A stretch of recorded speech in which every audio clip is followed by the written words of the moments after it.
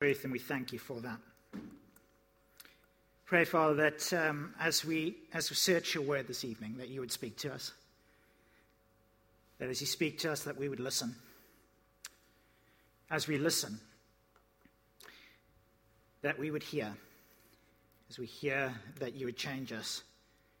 And as you change us, we would live for you. We pray this in Jesus' name. Amen. So a question as a start, who are you? Lots of ways you can answer it. Let me put it another way. Who would other people say that you are? The answer to those two questions is not always the same, is it? So most of you know me as a fairly cynical, but pleasant bloke. Yeah, fairly nice. My neighbours underneath me don't know me like that in my previous block of units. I have a basement underneath me. If anybody lives in that, that wouldn't be good. But in my previous home, I had a set of Colombian students that lived underneath me who liked to smoke stuff, some of it legal, some of it not, and who liked to party at all odd hours of the morning, every morning. I used to get the police called on them quite a lot, not by me in my defense. I never called the police on them once, but other people did. I dealt with it in a rather unique way. I sat there and thought about it and went, well, every time their friends leave, they let me know. It's polite, right? Goodbye, see ya, cheers. So in the morning when I went down to work, I would go downstairs, and as I passed their flat, I would knock on the door and say good morning to them and let them know that I was now going. They didn't like me very much. You might know me, like the guys I work with know me, somewhat in the middle. I can be really grumpy in the office. Sometimes it's because I'm having a bad day, sometimes it's because, well, sometimes it's their fault. Not all the time, sometimes. So you might know me in any one of those extremes, kind of like really annoyed Tom, really nice Tom, in between Tom. Which of those is right? All of them, probably.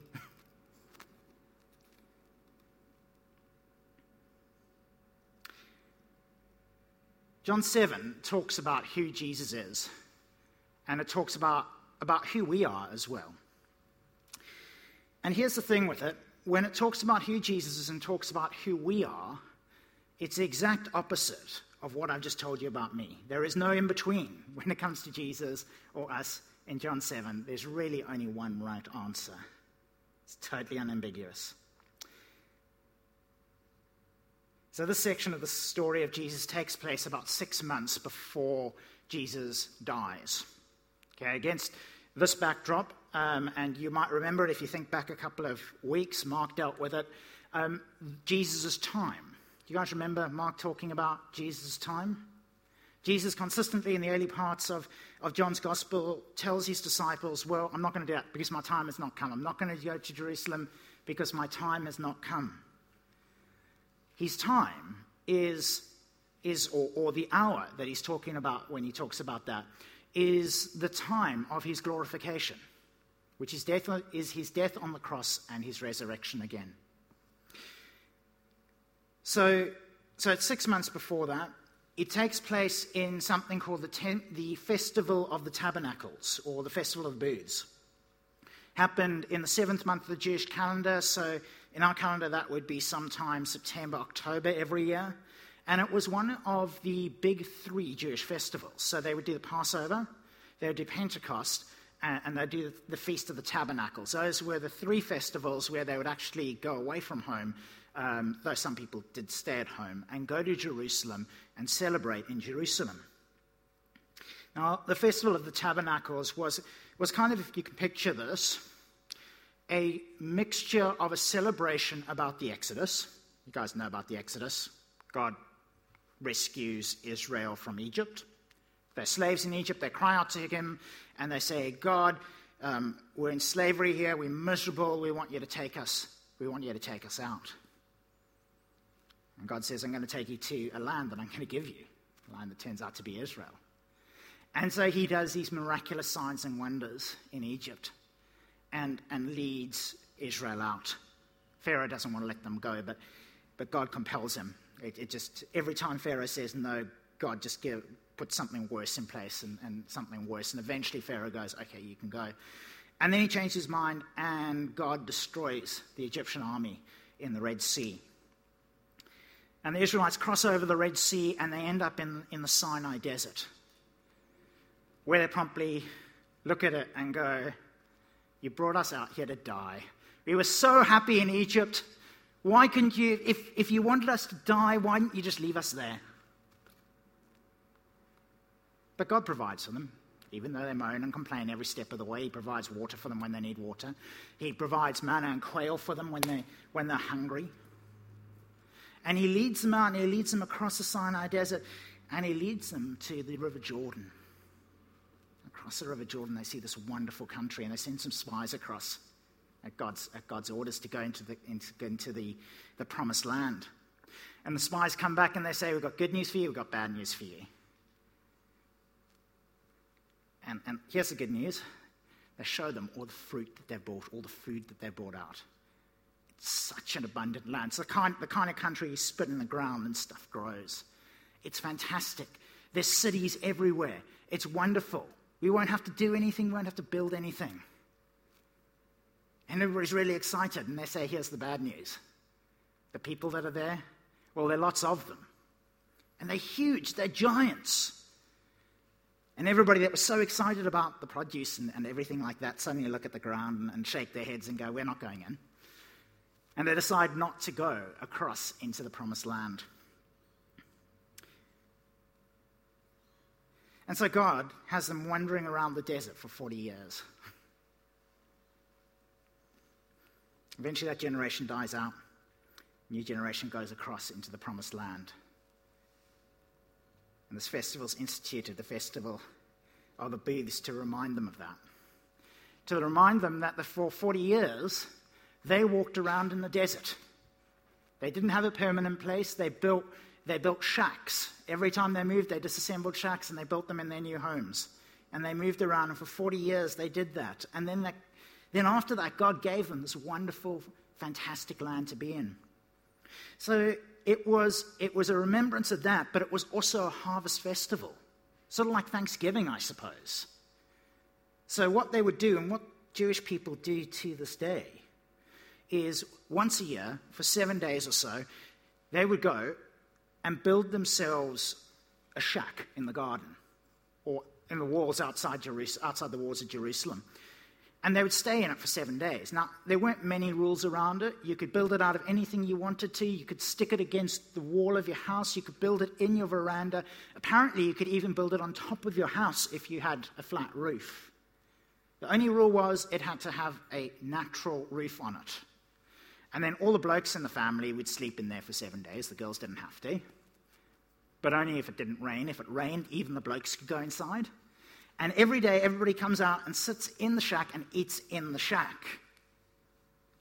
They do this every single year to remind themselves of what they had and how God has blessed them with this wonderful, fantastic land.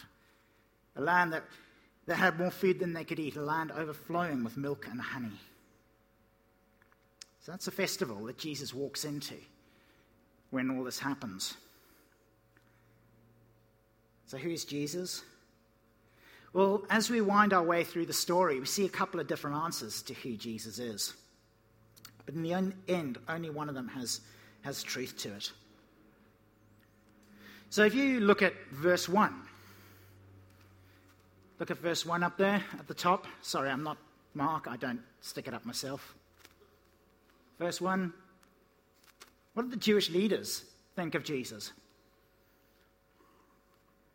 Not very much, right? They wanted to kill him. Now, what you need to realize about Jewish law is there's literally a list that long. Just that long, despite what people think about the Bible, in Jewish law, of things that can get you killed. Okay, it's not a long list, right? It's there. There's some things that God treats as serious.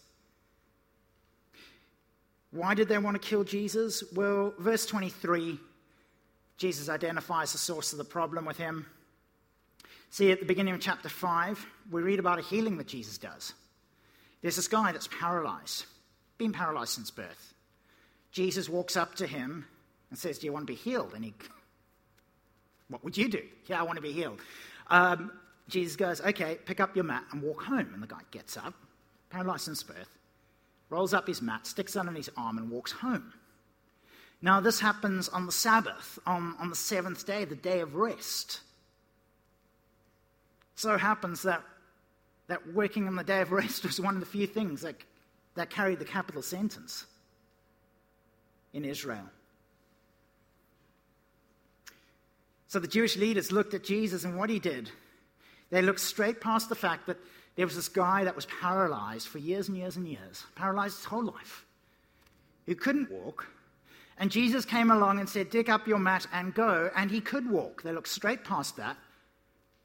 And they go, you healed him on the Sabbath. How could you heal him on the Sabbath?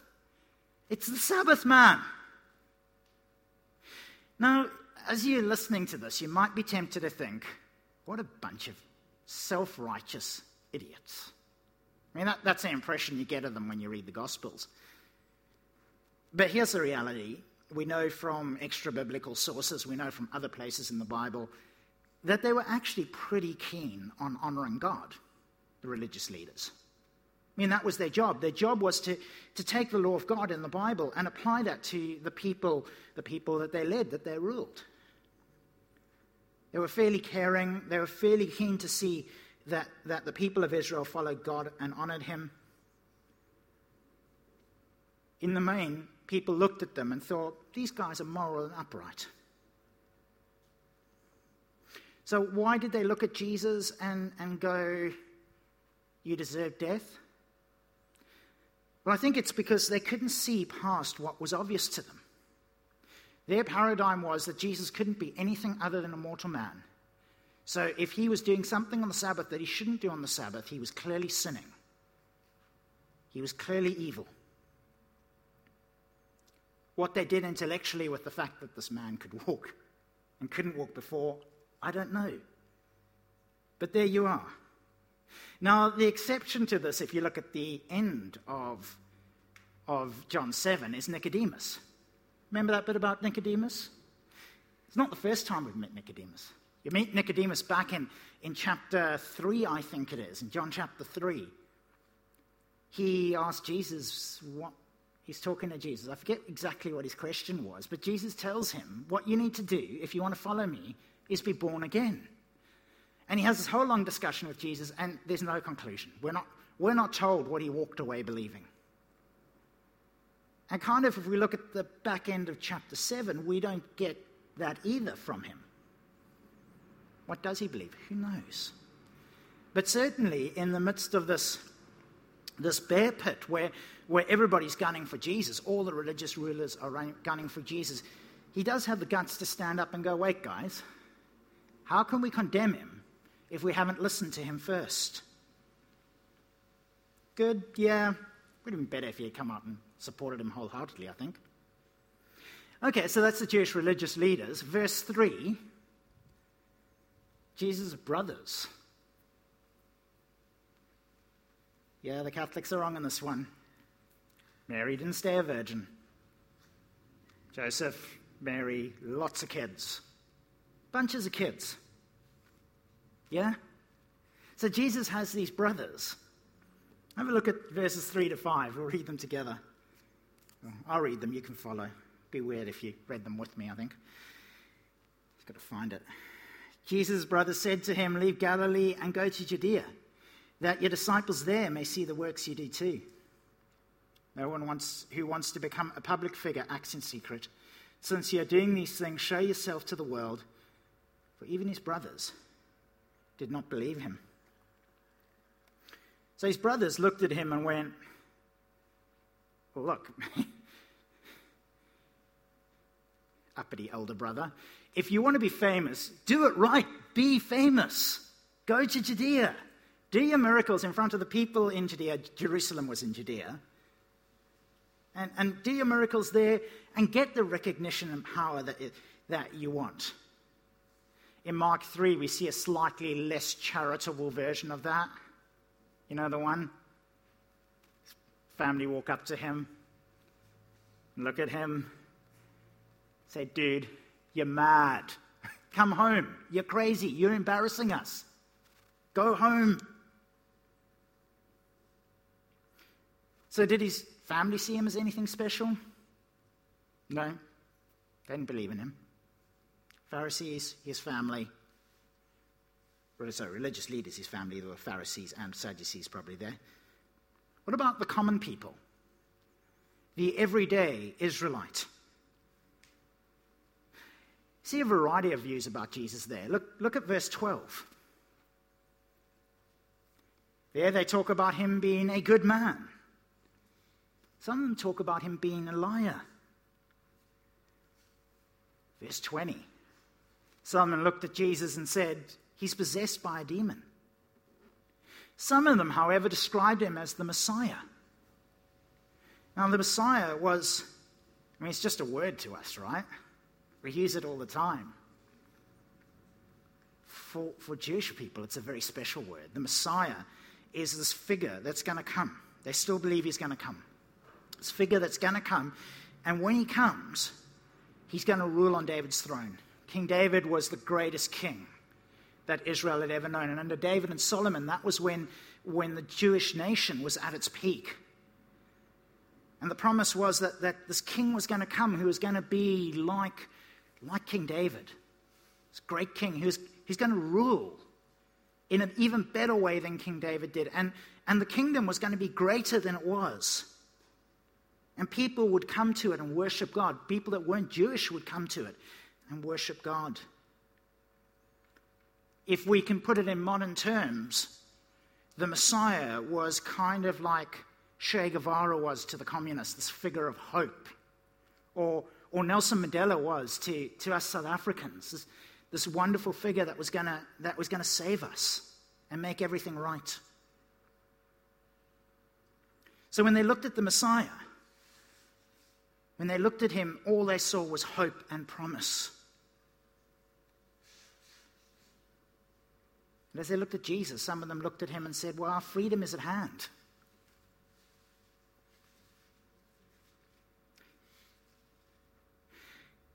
The religious leaders would have profoundly disagreed with that synopsis of Jesus. They would have looked at Jesus and went, Messiah?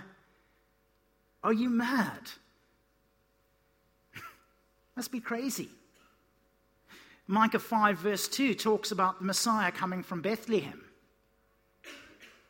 So they looked at Jesus and went, we know Jesus. We know where Jesus is from. Jesus is from Galilee. How can he be the Messiah? The Messiah comes from Bethlehem. Can't be the Messiah. Except Jesus did come from Bethlehem. You remember correctly, he was born there. He and his family scarpered off to Israel, to Egypt, when there was persecution, when they were wiping out all the baby boys, because King Herod was scared of the new king that was coming. And then when that king died, they came back. And they moved back to Galilee, where Joseph and Mary had come from. So that one didn't work out. The religious leaders even... Here's a bit of parochialism for you. You know, like how rude we are in New South Wales about the Taswegians? Yeah? This is a bit like that, only worse. They didn't think very highly of Galileans in Jerusalem. It was like seen as the cultural and backwater, the everything backwater. So the at the end of chapter 7, when the guys are talking and Nicodemus stands up for Jesus, remember the insult they threw at Nicodemus? Said to him, they're talking about Jesus being the prophet Elijah. He says, they say to him, well, he's from Galilee. We know he's from Galilee, and no prophet can ever come from Galilee. If you go and look it up, you'll see that no prophet can ever come from Galilee.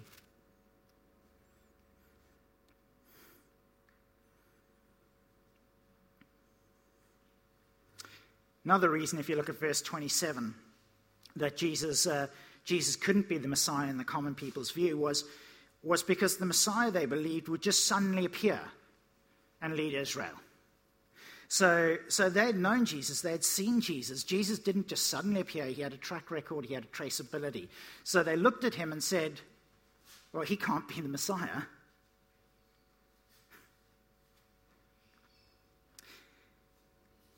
And yet through all of that, they did recognize that Jesus was somebody special.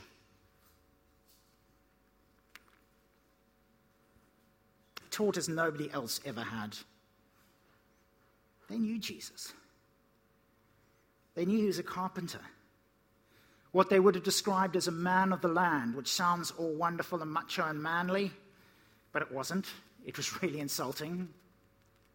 The rabbis used to refer to people who were uneducated, who hadn't been taught by a rabbi how to interpret the word of God as people of the land, as men of the land. See, what would happen in those days is you wouldn't go to a university. You would literally go and sit at the feet of a rabbi. The rabbi would sit down, and there's this ring of his students sitting around him, listening to him and learning from him. Jesus is agrammatoi, literally means unlettered. He was untaught. He wasn't taught by any rabbi. Paul, on the other hand, was taught by the most famous rabbi of his day, a guy called Hillel. So whenever he walked into a synagogue when he was traveling around, he would pitch up and they would talk to him and go, who are you, where are you from? And he would say something along the lines of, well, I'm from Tarsus, but I learned at the feet of Hillel in Jerusalem. And then he would speak and they would listen. It was like, I suppose, the equivalent of going to Oxford or Cambridge. But Jesus wasn't that. Jesus was thoroughly uneducated, and yet he taught so well. Taught like nobody else they'd ever heard taught. Where did he get it from? Even the temple guards, who would have been Levites and therefore would have been pretty educated, acknowledged before the priests that there was something special about Jesus when they tried to arrest him and returned from trying to arrest him in verse 46. So this man who is in everybody's eyes just a man, a special man, but just a man. Who does Jesus say Jesus is? He says he's God. He doesn't, of course, come outright and say, I am God. Remember I spoke about things that could get you killed? That was kind of the chief thing that could get you killed. Pretty much guaranteed on the spot. I am God. Get stoned straight away.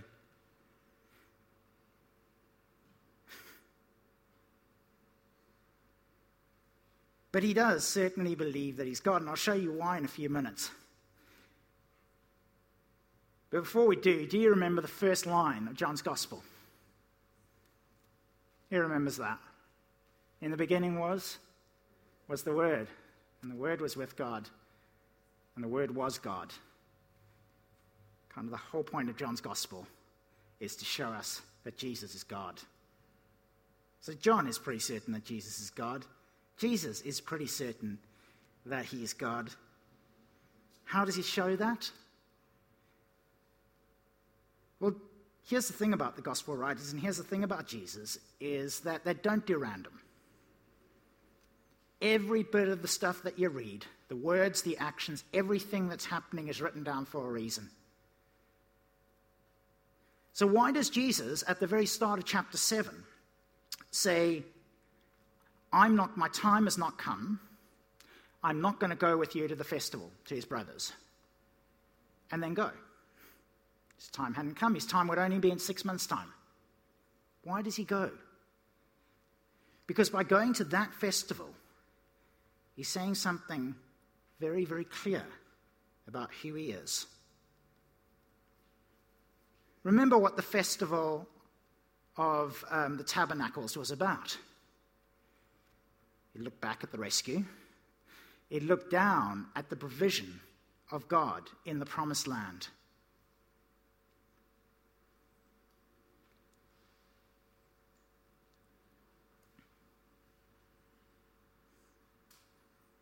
Jesus is alluding to the reality is that he is the one who rescues his people.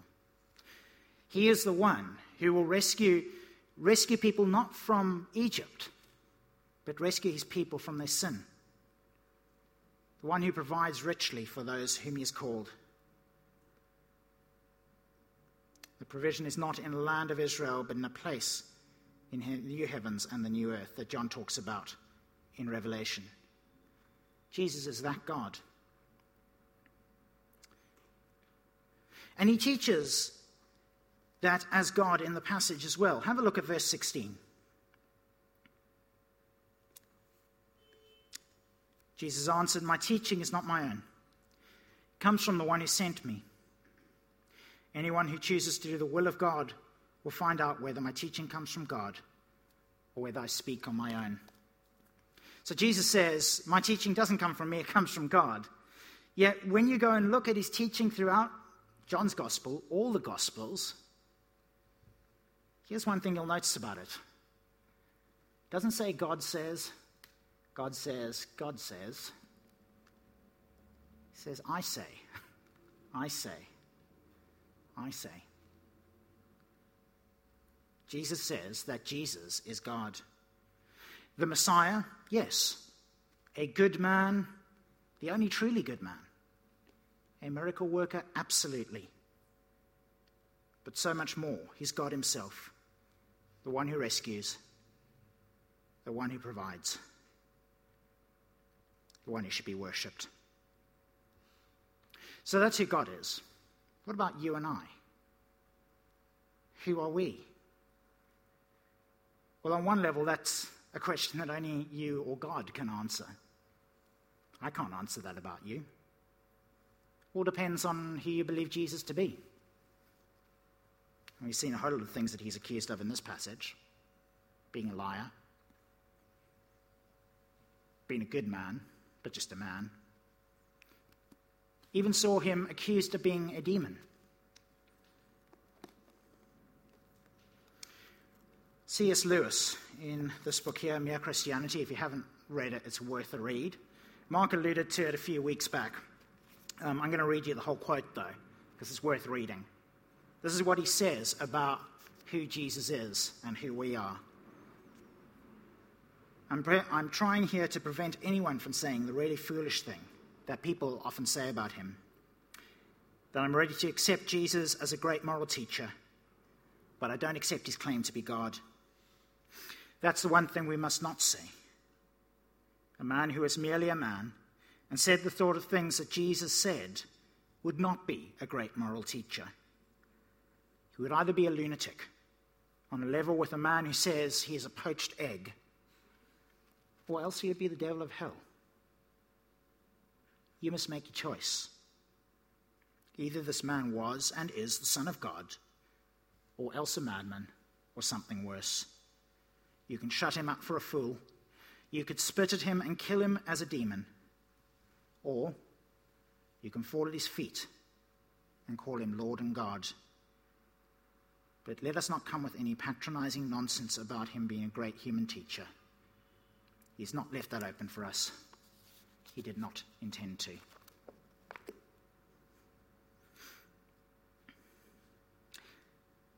So is that the end? Not quite.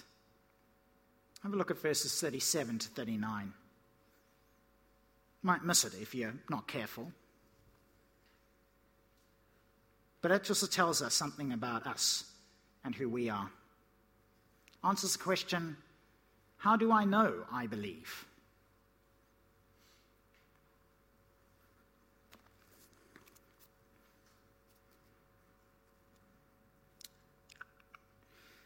On the last and greatest day of the festival, Jesus stood and said in a loud voice, "Let anyone who is thirsty come to me and drink. Whoever believes in me, as the scripture has said, rivers of living water will flow from within them." By this he meant the Spirit, whom those who believed in him were later to receive. Up until this time, the Spirit had not been given, since Jesus had not been glorified. Again, not random. So one of the practices on the last day of the Festival of Tabernacles was to fill up a golden flagon with water.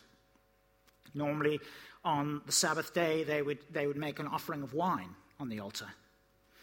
But at the Festival of Tabernacles, they would pour water on it as well. And the reason they would do that goes back to Zechariah 14, where we see a prophecy about Jesus' hour, the day of Jesus' coming. Verse 8 says this: "On that day, living water will flow from Jerusalem, half of it east to the Dead Sea and half of it west to the Mediterranean, in summer and in winter." And then it talks about war and conflict and all sorts of things like that. And in verse 16 it says this: "Then survivors from all the nations that have attacked Jerusalem will go up year after year to worship the King, the Lord Almighty, and to celebrate the Festival of Tabernacles."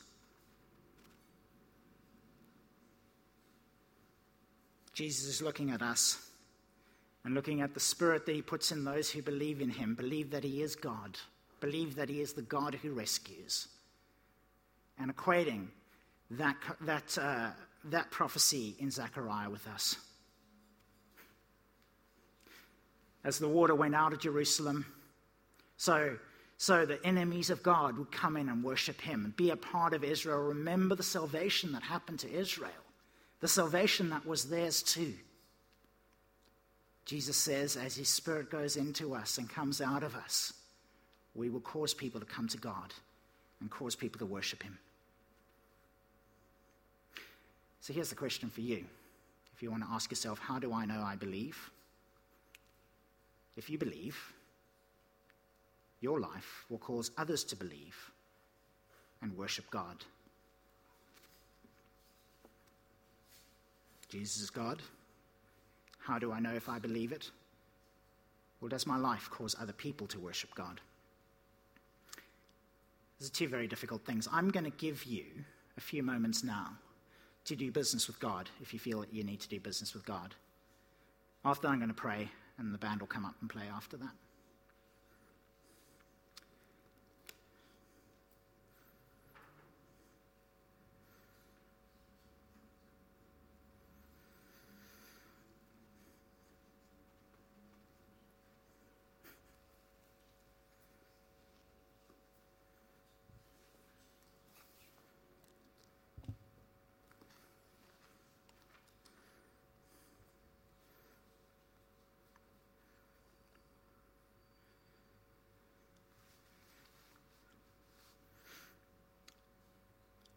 Lord God, we long for the day, that day when you return, that day when you judge the universe and make everything right. We long for the day, Father, when your enemies will worship you. We long for that day of peace.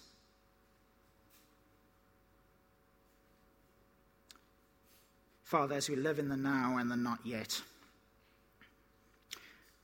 we pray that through your Spirit that you would change us. Father, we pray that as you fill us up with your Spirit, that what comes out will cause people to see who you are in us. Through what we do and think and say and act, how we treat people, Father, that they would come to know you and worship you through us.